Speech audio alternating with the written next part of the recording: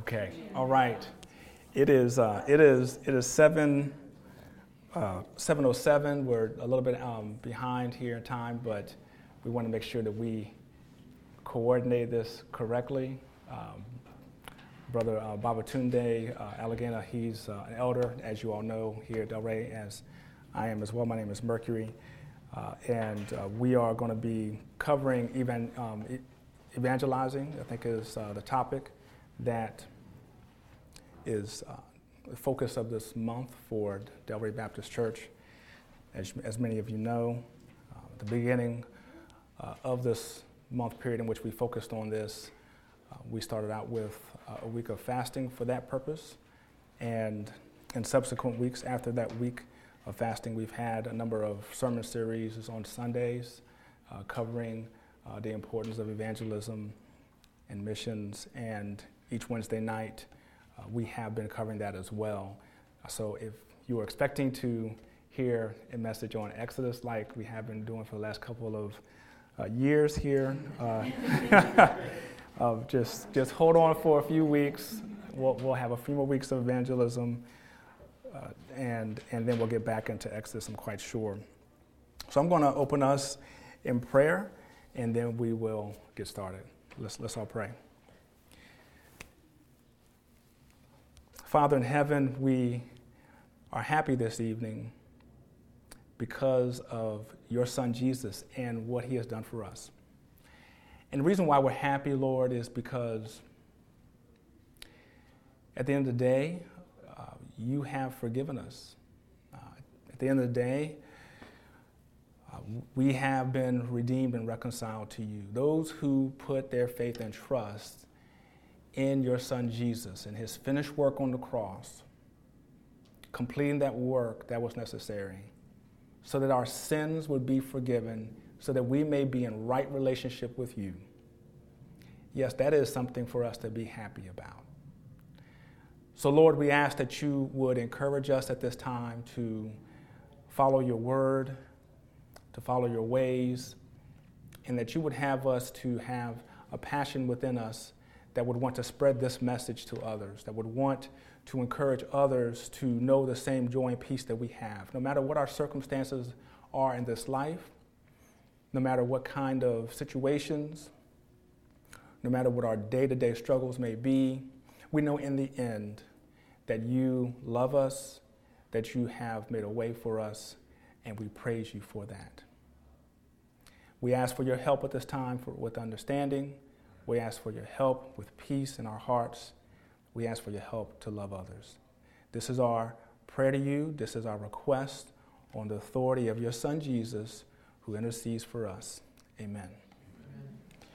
All right, so we are going to begin with going around the room like we typically do. And we're going to just have maybe your first name and then maybe one person that God has used to save you. There probably were many people that God placed in your path to redeem you. But if you could think maybe just one person who's had a big impact, maybe just share, who that person may have been. So I'll start to my left and your right, and name and person who has influenced you. So my name is Sam, and the Lord used a friend named Jason. That's good. That's good. That's good. Sam. All right. I'm Amy Payton, and God used you to tell me. All right. I didn't expect that. Well, praise the Lord. All right. My name is Amar. I'd have to say the same thing. Okay. All right. My name is Marielle, and I just say the same thing. Okay, y'all maybe should have spread out next time or something. we'll praise the Lord for that. Yes. I'm Jane, and my dad. Your dad. Okay. All right. Yeah. Praise the Lord for that. Amen. Yes. I'm Christina, and I would have to say my husband Matt. Oh wow. Praise the Lord. Yeah. All right. Yes. All right. I'm Gretchen. I'll also say my husband, Matt. Oh, okay. Praise the Lord. All right. All right, brother. I'm Babatunde, and I would say my mom. Your mom. Okay. All right. All right. So Grant, we're just first name and one person that God has used to bring you to Himself. Yeah, so name's Grant and parents. Parents, okay, good. My name is Mercury, and my mom, I mean, there were a lot of people along the way, but my mom is the one who, just from a young age, was just giving me the gospel in a very clear way, in a profound way. So that's very encouraging. So now, I guess with that theme, just think about like your interactions with people at work, in your families, and your opportunities that you may have to share the gospel with them. And all of us are here in part because God has prompted somebody to take the time, take that emotional risk to give the good news of the gospel. And I know we all praise the Lord for the people that we just mentioned. So be an instrument for God in that way. Just want to encourage you. Our appetizer for tonight is from Psalm 51. And normally I do an appetizer that's maybe 3 or 6 verses. And as I was looking for 3 to 6 verses out of a psalm, it was kind of, when I got to Psalm 51, it was kind of hard to pick just 6 verses. And actually, normally I ask y'all to guess which psalm, but I just told y'all. So that kind of defeats the purpose of the whole guessing part. So I will read it, and then we're going to dive in and kind of look at what the Lord is saying in Psalm 51. Have mercy on me, O God, according to your steadfast love, according to your abundant mercy, blot out my transgressions. Wash me thoroughly from my iniquities and cleanse me from my sin. For I know my transgressions, and my sin is ever before me. Against you, you only have I sinned and done what is evil in your sight, so that you may be justified in your words and blameless in your judgment. Behold, I was brought forth in iniquity, and in sin did my mother conceive me. Behold, you delight in truth in the inward being, and you teach me wisdom in the secret heart. Purge me with hyssop, and I shall be clean. Wash me, and I shall be whiter than snow. Let me hear joy and gladness. Let the bones that you have broken rejoice. Hide your face from my sins and blot out all my iniquities. Create in me a clean heart, O God, and renew a right spirit within me. Cast me not away from your presence, and take not your Holy Spirit from me. Restore to me the joy of your salvation, and uphold me with a willing spirit. Then I will teach transgressors your ways, and sinners will return to you. Deliver me from blood guiltness, O God of my salvation, and my tongue will sing aloud of your righteousness. O Lord, open my lips, and my mouth will declare your praise. For you will not delight in sacrifice, or I would give it. You will not be pleased with the burnt offering.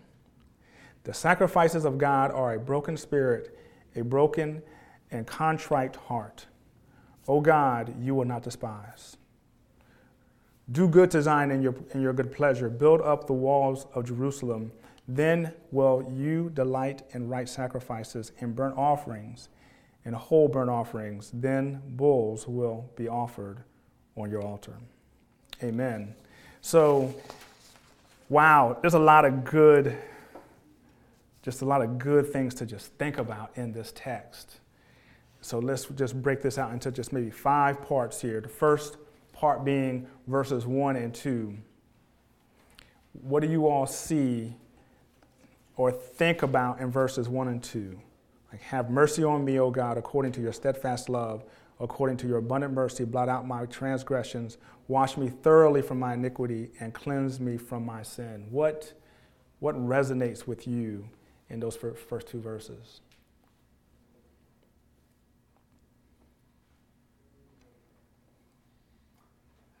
noticed that David, psalmist, has a lot of trust in God. That God is where David goes in this sin or having fallen short. I see a sense of trust that like God is able to cover these transgressions and to wash him and to make him clean. You're hitting all the points. I mean, yeah, there's a trust in God. And so because he has that trust in God, he's asking God to have mercy on him. I mean, he's trusting him for that. And then you hit the part about the sin and falling short.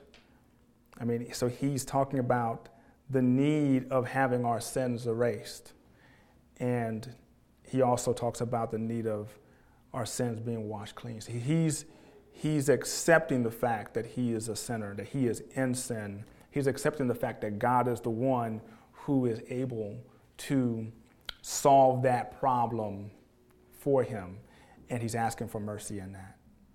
Yeah. So the next three verses here, verses 3 through 6.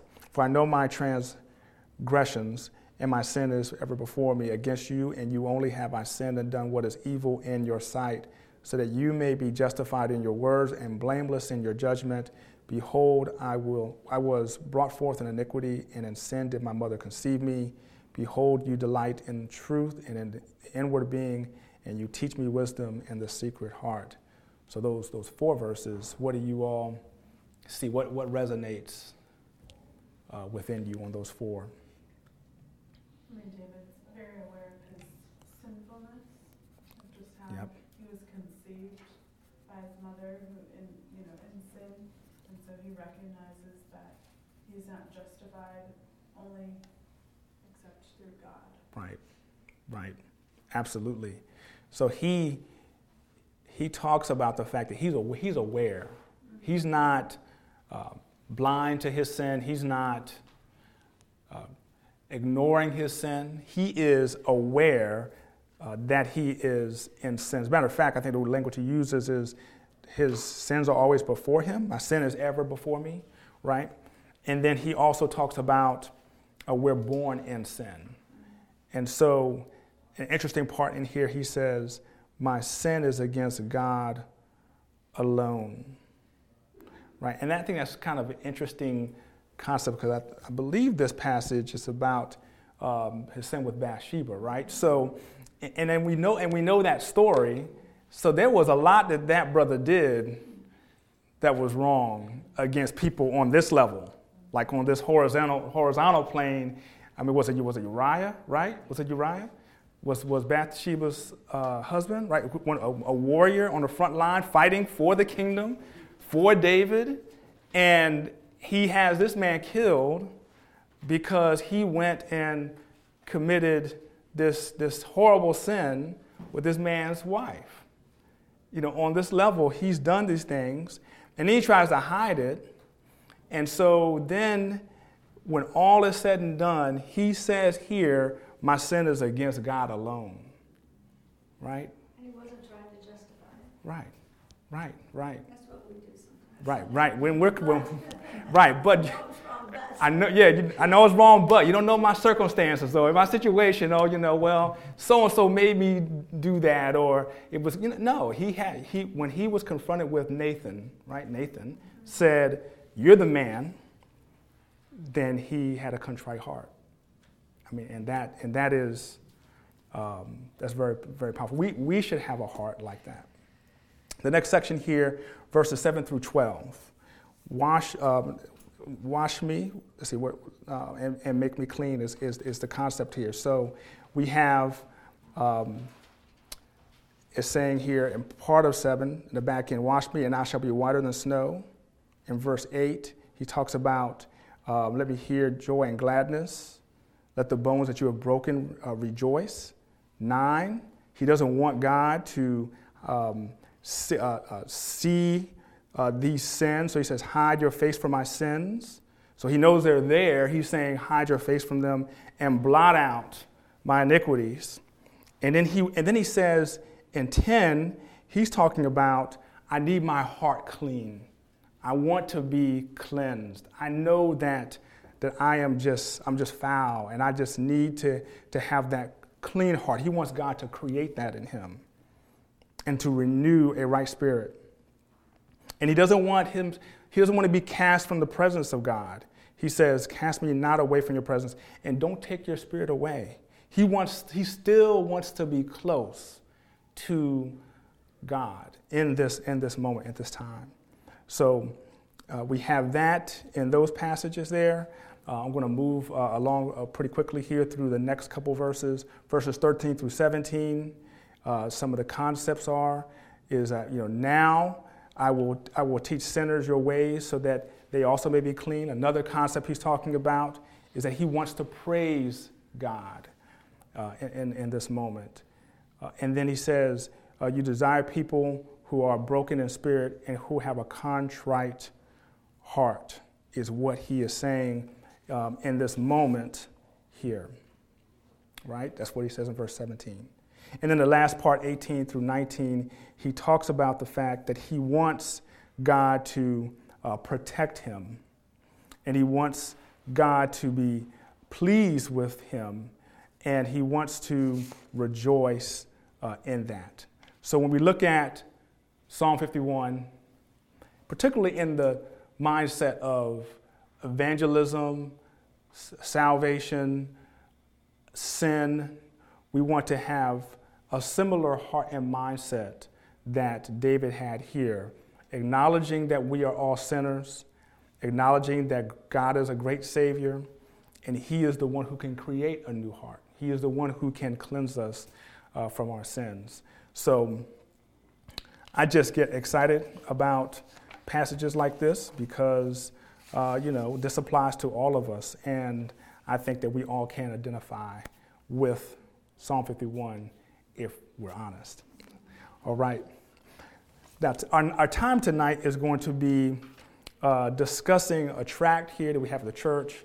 And it is called 2 Ways to Live. You can find this in many places throughout the church. It's a good tract. It is something that could kind of help walk us through some of the core doctrines of the theology of salvation. Certainly when you're with someone at work, in your neighborhood, people that you interact with, your family, certainly you can have this tract with you and kind of walk through and share it with them and kind of, explain it and then actually leave it with them.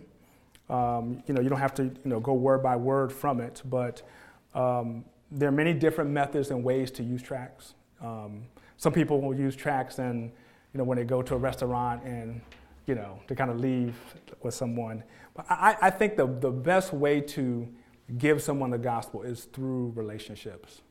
Like if you know someone and you're connecting with them, then certainly leaving a tract with them or leaving some scripture verses with them for them to kind of ponder, and the Holy Spirit is the one who does the work and makes the heart alive, so God will use that. But anything that we do, we're imperfect people, right? So anything that we do, God will use to his glory. So I'm going to go over the first 3 parts of this tract, and I think next week, Brother Babatunde is going to cover the back end of that. And then after I go over the first 3, then Babatunde and I are going to kind of role play something that you may experience in the workplace or something like that.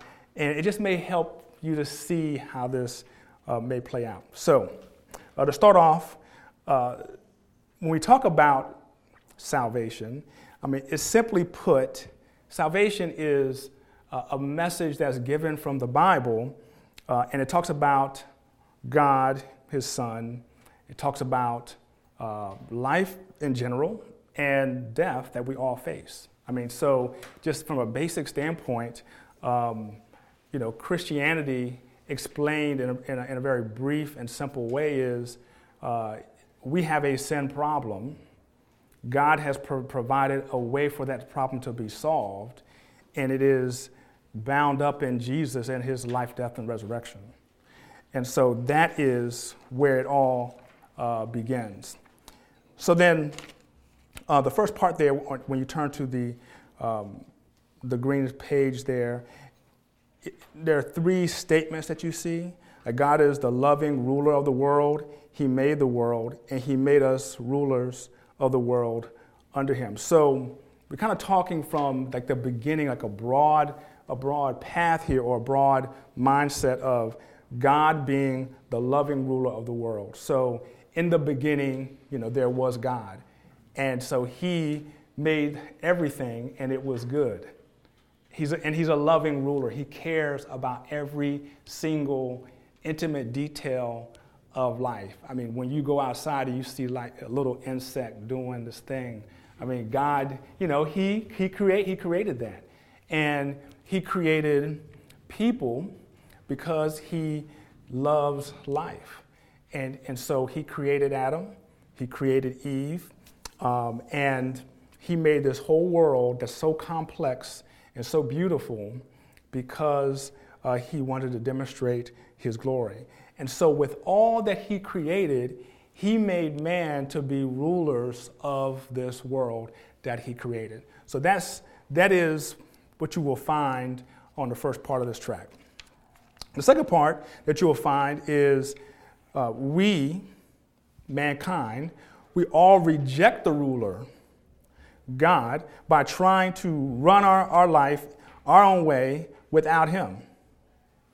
And so we fail to rule ourselves and our society or the world. So when you look at this second part, it's pretty clear that the ordinary person can see that this is a reality, right? I mean, if you really think about it, we are people who reject authority all over the place. I mean, it's not a big leap for someone to say, well, do we really reject God? Well, children rebel against their parents. You have people in nations rebel against the authorities. You have countries warring against countries, people stealing things that don't belong to them. There's all kinds of just natural conflict. I mean, you really can't, leave your home without road rage, someone cutting you off. You can't go to the work, job without someone maybe taking your lunch by accident. Oh, I thought it was mine. I mean, there's so many different examples of just conflict in a broken world. I mean, the world is broken.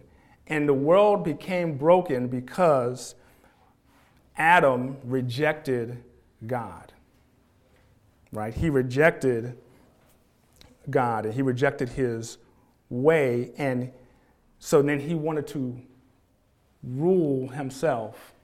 And we, by virtue of the fact that we are born in Adam, born in sin, we want to rule ourselves as well. I mean, our natural way is to rule ourselves, and we fail at that miserably every time. We think that we can do it better than God every single time. So that's the second part that you see in this track. And then the third part here is that God won't let us rebel forever. And God's punishment for rebellion is death and judgment, right? So when we see in the scriptures where it says, if you eat of this tree, you shall surely die, well, God meant what he said. There was, and is a separation from God when we sin and rebel against him. And so what we see here is that there is a price to pay for rebellion against a holy and good God. There's a price to pay. And that price is death and judgment. So when we think about people that we're sharing the gospel with, I mean, this is a very real situation that we're talking about. This is real life. I mean, this is, when we talk about and we think about the fact that there are so many different people groups that are now coming to our lands here, and they may or may not be aware of the gospel, or they may not have a clear presentation of the gospel have been given to them, or people who have been here for many, many years, and we have an opportunity to give them the truth. Well, we need to let them know that, the price for rebellion is death and judgment, and that is something that they really need to consider and ponder. So I just kind of really quickly went through the first part of this tract, and I think the purpose of this tract is to help the unbeliever to kind of see some basic truths that are important for them to understand what is at stake and what God is trying to do to reconcile them to himself. All right, this is a good time for us to pause, and Brother Babatunde is going to come up and lead us in a little exercise, an intro and an exercise. So I think my mic is on. I think you're good. Yeah, so I think it's on. So right before this, I think it's helpful to kind of give a quick overview as to why we're doing this. So I don't know if it was a couple Sundays back, Pastor Mike McKinley of Sterling Baptist, he talked about reasons why typically we are uncomfortable with evangelism. Some of the reasons may be fear of man. Some of the reasons may be, we don't want to take a risk, or we're just not prepared with how to engage with others in sharing our faith. So that's really the purpose of this whole series of evangelism, and particularly tonight. It's kind of a workshop. It's kind of a practical equipping to be prepared. Mm-hmm. Because if you remember what Mike McKinley said is, it's not enough to just, to go in there and overcome these objections that may come up. You have to plan. You have to prepare. So as we think about that, would someone be willing to turn to 1 Peter chapter 3, verse 15 to 16? 1 Peter chapter 3, verse 15 to 16. And if someone else could get, sorry, I blanked there for a second. Did I give chapter 3, verse 15 to 16? Okay, so that's correct. That's correct. That. And then, let's see, let's do Isaiah chapter 1, verse 18, if someone else can get that.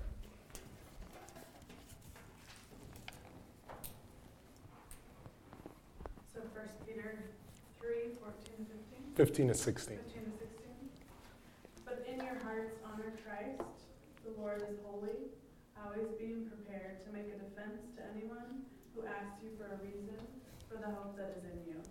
Yet do it with gentleness and respect, having a good conscience, so that when you are slandered, those who revile your good behavior in Christ may be put to shame. Excellent. Amen, yes. So that's a perfect reason as to why we're doing this, right? And the primary reason is we're commanded to be prepared, right? Did you catch that? It says be ready.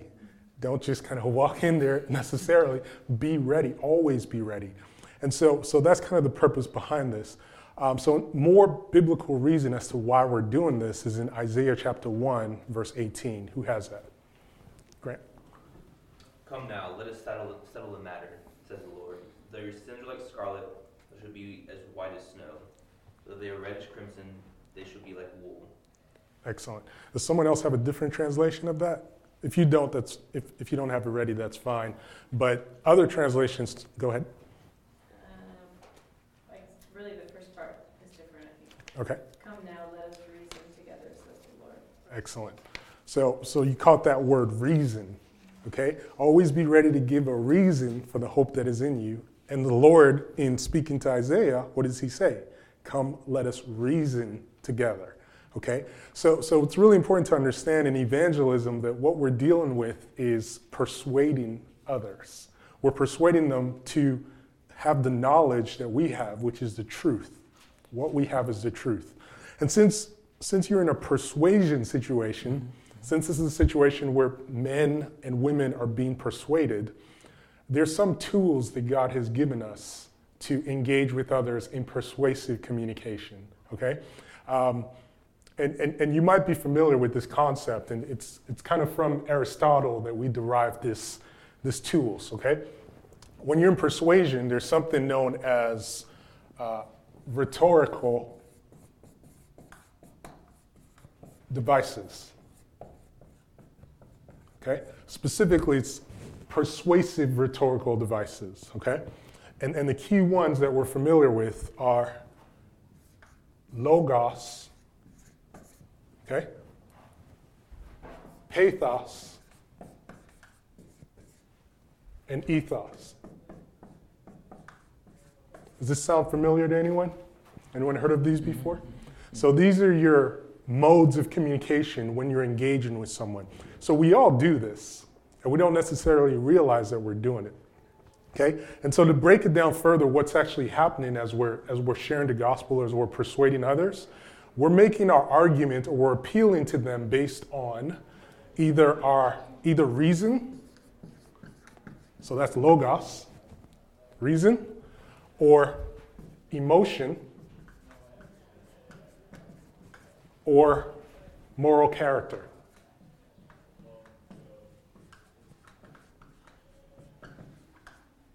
To see. Okay? So typically, whenever you're trying to persuade someone of the truth that you have and you want them to see what you see, this is essentially the elements that form your argument. Everyone with me? Does that make sense? And so it's really important to get this background to understand really what we're doing when we present the gospel message, when we receive objections to the gospel message, when we persuade, these elements are going to be coming up. And so in this exercise, this role playing that we're about to do, I would like for you all to kind of listen for these elements in the gospel message, as well as in any objections to the gospel message, okay? So Mercury just walked us through this gospel message using this tract, 2 Ways to Live. Now, the purpose of this tract is not necessarily to tell you, here's the verbatim gospel message. Right. Now, if you can do it that way, that's fine. But I think a lot of us, or most of us, when we enter into a new situation, sometimes we don't quite know how to organize or structure the argument that we're making or the appeal that we're making. So here's really a helpful framework to help you think about how to flow the message in a concise way that someone will understand. Because as Mike McKinley said, it's the message, or even Max Stiles this past week, we want to focus on the gospel. And one of the things that could deter that focus on the gospel is distractions or confusing messages, right? So if I were all over the place, I could prevent someone from hearing the gospel just by not clearly presenting it. So this is a very helpful way to do it. So in the first exercise, the first role play we're going to do, I'm going to set the scene, but we're going to go through it once of the entire framework of 2 Ways to Live, where the scene is we're in the break room, Mercury playing the unbeliever, and me playing the believer and the believer, and Mercury the believer too. So we're going through this, and you know we just talked about our weekend, and Mercury was asking me, how was your weekend, and what did you do? And so we get to this point where in the conversation, I dropped that, you know, I spent the weekend at church. I got to study this particular passage, and Mercury is puzzled by this, and he asks, you know, why would an intelligent person, any educated, intelligent person, believe in the Bible? Okay, so play, and Mercury's going to ask me that question. All right. So, Babatunde, so why would any intelligent person believe in what the Bible says? Yeah. So that's a good question. But before I get into all those specific reasons, let me just be clear that we both understand what the Bible actually teaches, what the gospel message actually teaches. Okay, is that okay if I just kind of go over what that message is? Yeah, that's cool. I got time. Yeah. So here's really the gospel message. Okay. It's that God is the creator of the universe. He's the loving creator of the universe, okay? The Bible message teaches us that God created everything that we see, the created order. And not only did he create the universe and the world, but he created us, and he gave us this place, unlike every other creature in the world, to kind of rule under him over the world. Okay, so this is at the core of the gospel message, is we are ruling because God has put us there. Okay? But when you see that what the Bible teaches, that this is how the world was created, I'm sure you would also wonder, is that really how it looks in the world right now? Does it look like we are ruling this world? When you see that there's all kinds of suffering, there's all things that are outside of our control, things that we can't rule. We can't rule things like they were intended to be ruled. It's pretty evident to all of us that the world is broken, right? And so the question is, why is it like that? And I think what the Bible says is the reason for this is that we rebelled. Human beings rebelled against the creator of the world, okay? While God is the ruler of everything, we tried to set ourselves up as God by saying, you are not king over me. I don't want you to control me. I want to control myself and make the law for myself. This breaking of his law makes us criminals against him. You know, the Bible calls such crimes or lawlessness, it calls it sin. So we sin against God. That's what the Bible is teaching us. We have sinned against God. And we've been continuing to sin against him for generation after generation after generation to the present day. Okay? And God is patient, but he can't let us continue to rebel against him forever. Okay? And so the Bible teaches us, there's a book in the Bible called Romans. Okay. And in Romans chapter 3, it says that the wages of sin is death. Or actually, it's in Romans chapter 6. The wages of sin is death. Okay. You know, and so that's a judgment that we get by saying, I reject you, God. And since he's the source of life, that's death for us. Because if he takes himself away from us, that means we die, right? And so that's a judgment that falls on us for every human being. This broken world is under judgment. And that's what we deserve. Right. But God is so loving that not only does he recognize that we deserve it, and he could leave us and be just to leave us in that state. You know what he does? He sent his son, Jesus Christ, to die in our place, to take our place as a substitute and die on our behalf, so that the judgment that we deserve would be put on him. It's like a judge coming down off the bench for a guilty person and serving their life sentence or their death sentence. God does that on our behalf.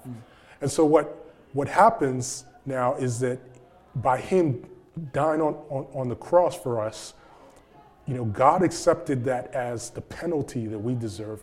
God, in order to show that he accepted that, he raised Jesus Christ from the dead. And he gave him dominion over all, over death, over life, over everything.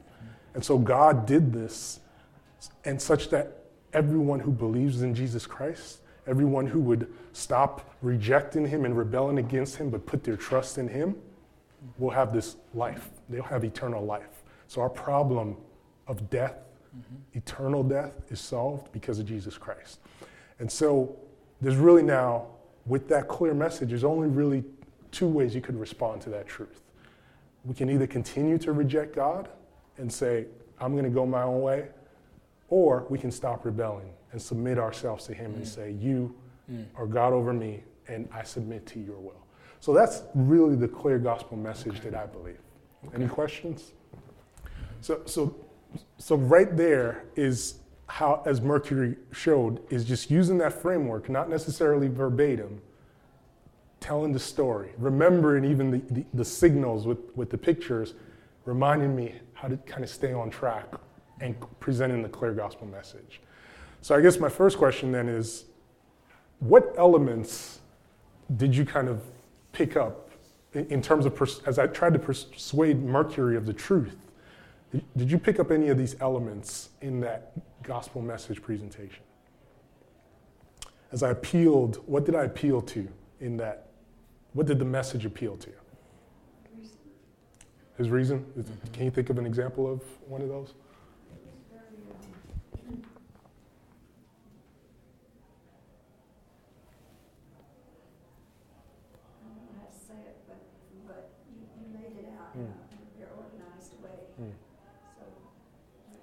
Yeah, excellent.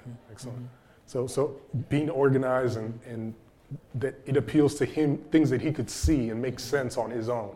Exactly. So appealing to the evidence, that would be kind of that that logos, that reason or evidence, right? Anything else you picked up? Or it could be to this or to any of the others. Did you pick anything else up? I think even starting with the question of backing up and asking the question of, is it okay with you if we make sure that we start on the same page? Yeah. Because I think that's a step in most arguments, I'll say, about anything in life that people often leave out. Yeah. But in order to reason through things together, there are assumptions that have to be agreed upon. Amen. Amen. So truly, sometimes it's not even just one thing; it's a combination. You know, you recognize that emotions can come into play, and so you overcome that by just saying, let's use evidence, but let's also be aware that this is a factor in the conversation. And so, and then of course, Mercury probably trusts my moral character, and so you see all of these things are interwoven. And so what we just demonstrated is kind of the ideal situation, right? In real life, typically, sometimes you may get those opportunities to clearly lay out the gospel like that. But then there are other instances where you might have a little bit more hostile to the gospel situation. So we've tried to do both now. We've just gone over the best case scenario. Maybe this will be closer to the worst case scenario. So I'm going to do it again now with how it might actually go in real life. So Mercury asked me the question about my intelligence, and go ahead. All right, so let me just start with what we have here. Mm-hmm. Okay, all right, so Babatunde, you had a good week and a good weekend? Yeah. Good time with family great. and everything? It's Okay. great. Okay, I love good. love the time at church with family, and just hearing the gospel message every week just refreshes my heart. Wow. Well, so why should anyone trust the Bible? Why should anyone, believe that is true? Anyone who's intelligent, why would they believe that? Yeah, and so just to make sure that we're on the same page here, I'm just going to give you quickly my understanding of the gospel message, okay? And the first thing is that God created the world, okay? He's the creator of the universe, and he, in creating the universe, created us to rule with him, to rule under him all the other creation that he placed on earth, okay? So we have that unique blessing to rule under God. Okay, so, and having that unique blessing to rule under him, it just seems like things don't really go the way that it should in life. I mean, people are in chaos and there's all kind of problems. So, why would God leave us in this place where we're like ruling this world, or as you put it, and then it doesn't go right? Why would God do that? Okay. So let me make sure I understand what you're asking. Are you basically asking if God is good, or are you asking why evil exists? Yeah, why is God good? Because I don't see much good in this world. Okay, and that's definitely a great point. Okay, clearly what we understand is that the Bible does teach that there's evil in the world. Okay, right. And because there's evil in the world, we have to kind of ask ourselves, where did that evil come from? And we know from Scripture that evil came from man's rebellion to God, okay? Man rebelled against God and basically said that his authority is not the authority that we want ruling over us. We want our own authority against God. Okay. Okay? All right, good. So if I pause, I didn't get the chance to flow through my message the same way the first time, but that framework helped me think about how to respond or identify what the objection is that I'm hearing. Okay, so when Mercury asked me what he asked me, what type of objection would you say that was? What type of objection was he making? What was he appealing to in sort of disbelieving what I had to say? Moral character, the ethos. Okay. Asking is God good if you let us rule this earth? Okay. Yeah, so you could see that the character of God, there is that element. Is that what you're? suggesting? Okay. That's good. Reacting emotionally Mm. to Emotionally. the fact that I'm not okay, and this world is not okay. Right. And so how do you respond to an emotional rebuttal or objection? Right? Are you going to respond with more emotion? Are you going to respond? You're probably going to try to bring the person along to truth, right? And not get stuck there talking about anything.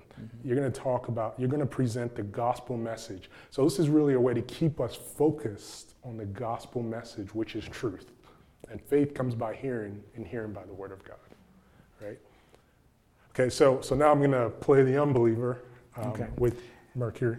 And I'm going to, if it's all right, I'm going to skip. I think we kind of covered these. Okay. So I'm going to skip to this Sure. one here. Okay. All right. So we're in the break room. And so how was your weekend, man? Yeah, it was great. Great. How was yours? It was good, man. I was in church, man. And, just a lot of good, just scripture, just time and teaching. And yeah, good time and just praising God, man. It's great. It's great. Yeah. So could you tell me about what it is you're learning in church? I mean, you seem like an educated guy. Yeah. You have a lot going for you. Why would you kind of waste time, believe in some old fairy tale? Right. Yeah, I can understand, that you may see it that way, that it may be a waste of time. But the reality is that, that God is real and that He created this world. He created everything for His glory. He created us to worship Him. And so because we sin, we fall. I know that you sin. I know that you wouldn't say that you're not a perfect person. Definitely not. I'm not a perfect person. None of us are. We haven't met that dude yet. Yeah. And so we rebel, and because we rebel, there is a price to pay for that. And so in being, sinners or people who are imperfect, that is keeping us away from God. And so there's a penalty for that. And the penalty for that is death and judgment. And so I would just kind of just encourage you on, asking, the question that you asked about, what I'm, learning and stuff, and why would I even take the time, maybe a waste of time to some, but to those who kind of see themselves as, imperfect and in need of reconciliation to God. Yeah. So can I interrupt for a second? 'Cause absolutely. I really, I have a problem with this idea of me being a rebel. I didn't rebel against anyone. I mind my own business. I come to work. I pay my taxes. I don't get this idea of being called a rebel. So, do you think you're a rebel? Okay. I understand what you're saying. Yeah, I know you don't beat up people, and you probably, you're nice to your mom and everything. I know that you, sent those flowers to her last week, and that was sweet. You know what I'm saying? And I tried to too. I kind of, wrote my dad a letter last week, and so that kind of made me feel good. But at the end of the day, I know that, as much as I do good, as much as you do good, I'm sure that you would agree that there are things that you regret. Is there anything that you think that you regret? Yeah. Yeah, and I do too. I regret some things. And so I think that if we think about those things that we regret, it kind of makes us feel broken inside. Would you agree with that? Mm-hmm. Okay, so I think that when we kind of focus in on that, those are the kind of things that make us separated from God. Does that? Mm-hmm. Okay. Mm-hmm. Yeah. So what did you notice in terms of how I approached Mercury and how he responded to me? What elements of our persuasion did you pick up?